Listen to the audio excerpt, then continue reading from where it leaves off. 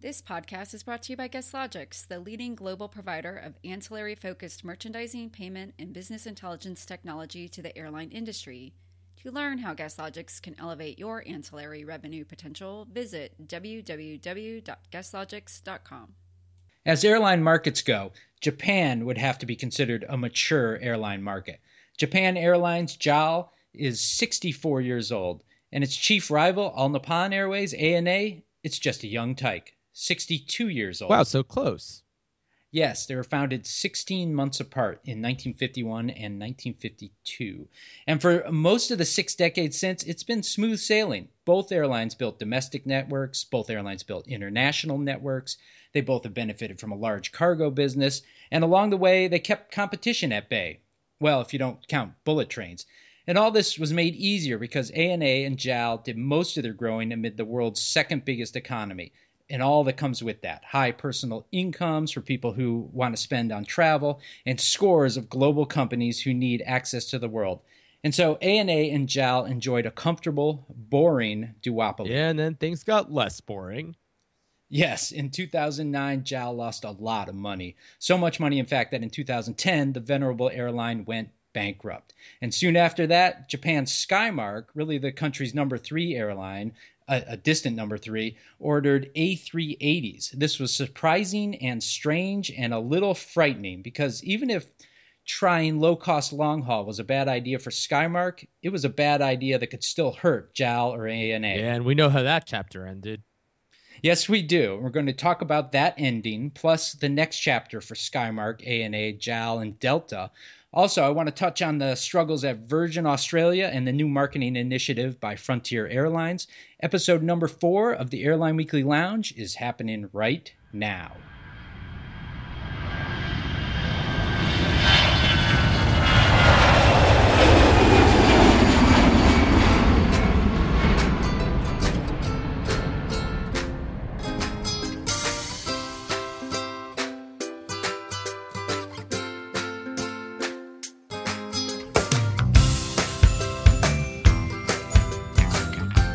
Welcome to the Airline Weekly Lounge. I'm Jason Cottrell, Vice President here at Airline Weekly, and joining me is the irrepressible Seth Kaplan, Managing Partner at Airline Weekly. Irrepressible, huh? Thanks. So, Seth, we left off our story in 2010 with JAL in bankruptcy and Skymark coming on strong.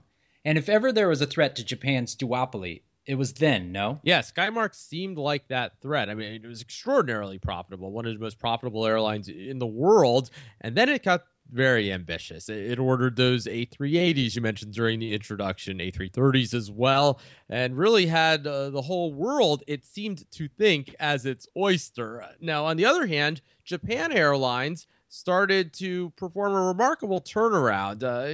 Other airlines have reformed themselves, but hard to think of another that really structured itself and came so far so fast as JAL managed to do.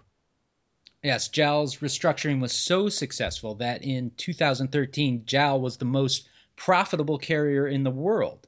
In just 3 years, they went from bankrupt to best in the industry, which I find pretty astonishing. But that wasn't the case for Skymark. Not the case at all. I mentioned those ambitions. And, that was an airline that, thought that it could do something which others have found so difficult, and that's low-cost long-haul flying. And it did some other strange things. It ordered these A330s and configured them actually not all that densely. The low-cost model, if anything, a lot of it is just about driving down unit costs through density, by having lots of seats on the plane. Skymark wasn't really doing that in the case of its wide-body fleet. And, eventually its profits started to slip so much that Airbus basically came to the conclusion that this airline wasn't going to be able to afford those A380s. And let's be clear, Airbus will do anything to place A380s with airlines right now. So when it's the one saying, hey, we can't do this, things are bad. And Skymark ultimately is the one that ended up in bankruptcy just several years after JAL had been there and later ascended to, as you said, one of the most profitable in the world. And so despite all the sound and fury, we're back to a boring duopoly for ANA and JAL. As we mentioned in Airline Weekly this week, ANA, not Delta, will be buying a stake in the bankrupt Skymark. Delta, of course, wanted access to Skymark's domestic network. But ANA already has a strong domestic network. Do they simply want Haneda slots? Well, they certainly want Haneda slots, although that's not the only thing they want. Part of it, frankly, is Skymark clearly is not going away. I mean, if you asked ANA in a private moment, would they rather Skymark have just disappeared? They might have said yes to that, but it's going to survive. Somebody was going to help recapitalize this company, and ANA clearly concluded that if it was going to exist, they would rather be aligned with this airline. They would rather be with it rather than competing against it, rather than letting it, for example, help strengthen someone else, an airline like Delta, which for all its prowess around the world and all that's going right at Delta in general, has some real problems in Japan and more broadly in Asia. So it was partly offense, partly defense. And Skymark in the ANA fold, along, by the way, with some other low-cost units that ANA has backed too. So ANA gets stronger. What happens to JAL? Well, JAL will be fine. JAL remains remarkably profitable, benefiting still, first of all, from the weak Japanese yen, which is a bad thing in terms of cost because, these airlines are having to pay for things like jet fuel and aircraft. They're priced in strong U.S. dollars. They're paying with those weak yen. But the thing is that people, and we mentioned this in our cover story with Seeking Airline Weekly, are really flocking to Japan from all over the world. The country's a bargain. It's a place people do like to visit when it becomes affordable, and it's affordable at the moment. So JAL is benefiting from that, as well as very much still from that restructuring that we mentioned a little bit ago. Its costs are rather low for a comprehensive legacy airline, a global airline like JAL. And so, rather low costs and rather strong revenue equals strong profits. Although, JAL is certainly now that much more just small in comparison to ANA, with ANA now having broadened its reach even a little bit more by adding Skymark to its fold. So ANA, which during JAL's restructuring had become the bigger airline, now that much larger, but JAL's doing fine. Is this a good thing for the Japanese traveler? I mean, would it have been better to have a Delta-supported Skymark competing with ANA and JAL? Frankly, probably yes. You would rather, as a Japanese traveler, have sort of three rather strong companies. ANA and JAL would have been much bigger than Delta, but Delta would have been a rather meaningful competitor in a lot of international markets. Delta's there, of course, still. It has a hub at Narita, but it's a much more distant number three than it would have been had it managed to get its hands on Skymark. But in the end, it was the creditors who picked ANA. The main decision was what was the better deal for those creditors, and they went with ANA. And what do you think happens to Skymark? Well, Skymark is gone through is still in the process of going through a rather deep restructuring. And if you want any evidence for how that can go for a Japanese airline, look at JAL. But bankruptcy solves certainly some cost problems. It doesn't solve revenue problems, and it doesn't change a lot of other strategic things about an airline. So, bankruptcy by itself isn't going to change things. We'll have to see ANA with its considerable management expertise, which it'll, help Skymark perform itself commercially in other ways. See if Skymark can get back to its winning ways. Although, for an airline that at one point was putting up some of the best margins in the world, it fell so fast. Hard to imagine it ascending anytime soon back to where it was. And interesting to wonder what would have been if it had just stuck with its narrow body, short haul strategy that was going so well before it started buying the wide bodies. And because Skymark's creditors chose ANA, that leaves Delta holding the bag, that bag being an expensive hub at Narita.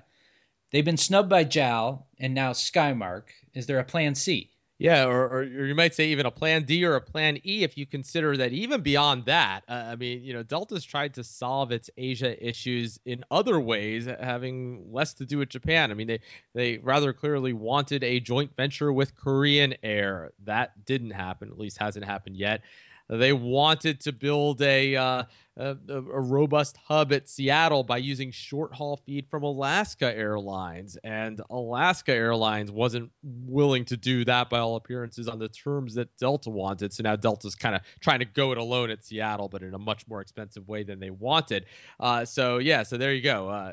JAL, Delta, wanted to bring it to SkyTeam and into a joint venture with it. Skymark, as you mentioned, and add Korean and Alaska. And it's really four things that haven't gone well for Delta broadly in Asia, two of them specific to Japan.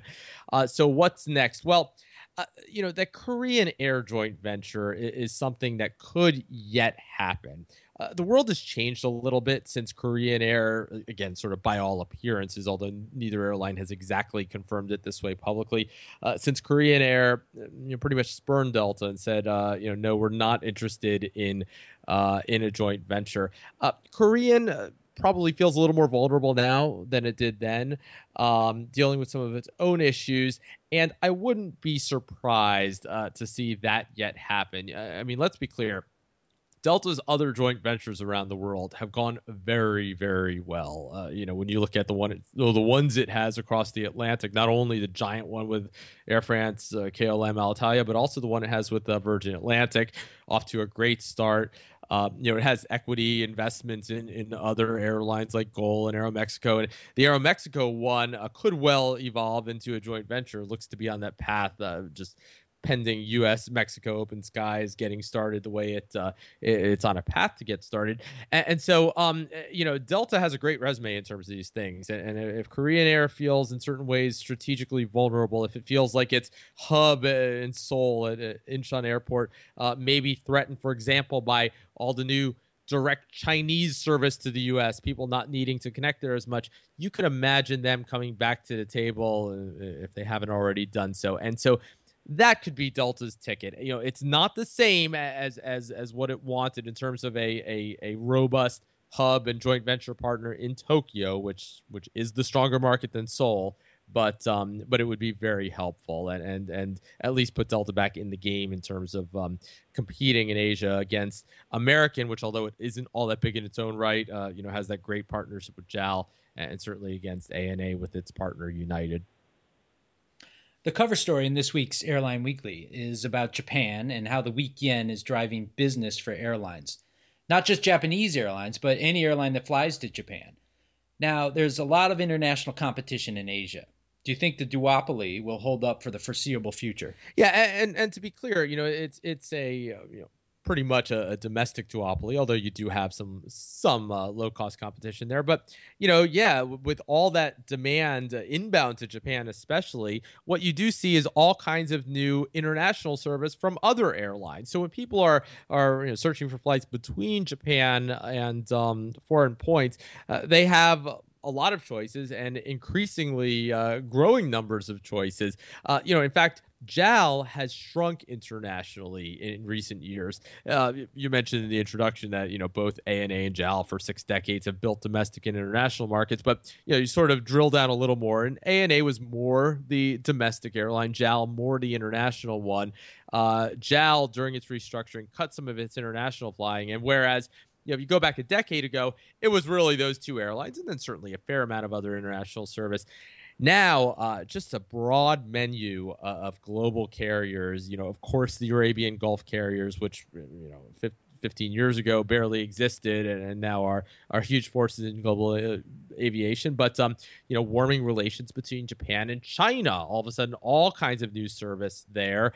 The U.S. carriers, if anything, not among the ones really growing their Japan service. But as we mentioned just a moment ago, in the case of American and United, they have these very powerful joint ventures with JAL and ANA, and so they're able to by proxy grow their service there. So a lot of competition in the international markets, but in terms of any very meaningful competition in the domestic market, it's what you mentioned earlier in a lot of cases, the famed Japanese bullet trains. Okay, moving away from Japan, but staying east, Virgin Australia suffered a tough quarter and a tough 2015 so far. Oil prices are going right, but too many other things are going wrong for Virgin, aren't they? Yeah, they are. And even with oil prices, we're talking about a place, Australia, whose currency has suffered. So, like a lot of other places around the world where currencies are down, they don't get the full benefit of those falling U.S. dollar denominated oil prices and thus jet fuel prices. This is an airline that is not the low cost carrier that it once was. An airline that's accepted a lot of complexity in exchange, hopefully, for revenue. An airline that flies not just to near abroad, but ultra long haul flights to the U.S., to Abu Dhabi. And by all appearances, that service has never really translated into the kinds of profits that they would have hoped for. Ultra long haul service is really difficult, and if you don't get it right, it's high risk service. You can lose a lot of money doing that. In the case of they're flying to the U.S., they have a partner, Delta. To Abu Dhabi, they have their partner Etihad there. But for them, that's just a very big percentage of their overall ASK capacity. And so when things go wrong, let's say flying to LAX, not that big of a problem for Delta, the much larger airline, but it is a problem for Virgin Australia. And so, we'll see. Broadly speaking, another issue that they have is that they are owned rather uniquely by what you would call strategic investors rather than really financial investors, owned, partly by Air New Zealand, by Etihad, by Singapore Airlines. And so these are companies that have their own motives when it comes to what they want to see Virgin Australia do. Not that they don't want to see it earn money, because of course they do. After all, the losses flow through to them. But sometimes the thing that is the best for them isn't always the same thing that is the very most profitable thing for the airline to do. So different in that regard from airlines that are owned by investors whose main interest is in the airline simply making money. And Philippine Airlines reported earnings last week. Lots of earnings, in fact. What's the view like from Manila? Yeah, interesting. Kind of one of those exceptions in the world where you mentioned a moment ago, all the places whose currencies are down. Well, that's one where the local currency has held up reasonably well. A country that related to that, and hard to even say what's the cause and what's the effect of what I'm about to say here, but commodity is not as big of an issue. Commodity exporters. Now, of course, that's simply part of the reason why countries that have suffered have done so.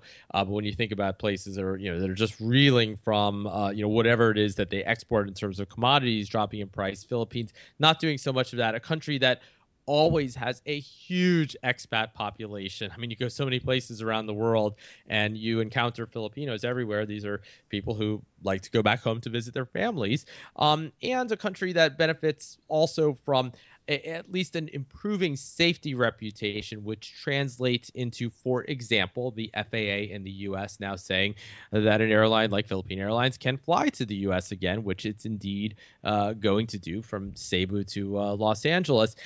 It's renewing its fleet, by the way, and even the older aircraft, the A340s that it has. I mean, these are aircraft that a year ago, with fuel prices where they were just extraordinarily toxic assets. They're still not the envy of any other airline, but some things that were not viable a year ago simply are viable now because of lower fuel prices. So not an airline that's among the most profitable in the world, but one that has somewhat turned itself around and seems to be on the right path. Okay, last item. U.S. carrier Frontier Airlines announced an upgrade package called The Works. And it works like this. You pay $49 to $69. It includes a checked bag, a carry-on bag, a choice of available seat, priority boarding, and a refundable ticket. This was interesting to me because after years of airlines unbundling their services, Frontier is bundling everything together and selling it back to us in a bundle. I'm being a little silly, but what do you think of this pricing strategy? Yeah, putting Humpty Dumpty back together again, I guess, right? It's interesting, but in a way they're just doing something that's rather low risk. I mean, they know there are people out there who say things like, why don't they just charge me one fare and include everything? Well, there are all kinds of very good answers to that question, and a lot of the profitability surge for U.S. airlines in general has had to do with it just doesn't work as well that way for airlines or consumers. People like the low base fares, and airlines like to be able to charge people for what they use. Certainly for consumers who don't use as much, it can work out in their favor to not be subsidizing other people's checked bags and so forth. Although let's be very clear, the average total fare has increased. So airlines are doing this because it's profitable, not only out of the goodness of their hearts. But yeah, when people say that, why don't they just charge me one fare? Some of them mean it. And so Frontier is basically saying, well, you know what? If people assign value to that, and if they're willing to compensate us for giving them the bundle, then why not do it? And Frontier is an airline that has really started to turn the corner in terms of profitability. It's been through a lot over the past several years, but doing rather well now. Definitely optimizing much more for the ultra low cost model, like Spirit, like Allegiant. Frontier's CEO Barry Biffle was at Spirit for a very long time during its transformation into one of the world's most profitable airlines. And so, yeah, this is them doing something that, by the way, other airlines have done with fare families and bundles and so forth, and saying, sure, if you pay us enough for it, we'll go ahead and bundle it back up for you so that you don't have to think about each item that you're purchasing. And you think that's part of it, like the rhetoric of it, the fact that they can say this? Well, certainly it's helpful. The mainstream media coverage has been rather nice to them. It's sure they're offering to bundle everything back and not nickel and dime people, even at the same time that that they are nickel and diming other people. But why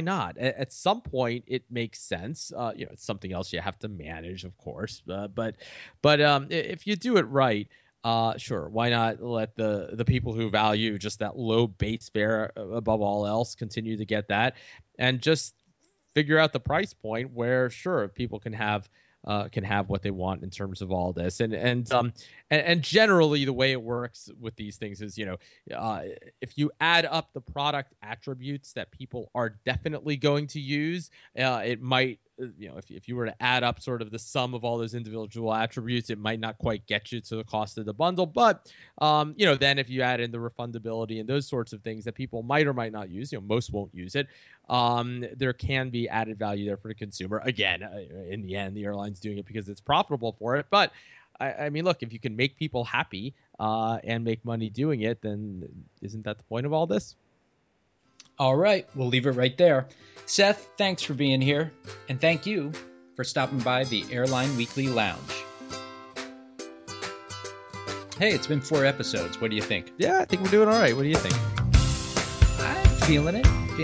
We'll see.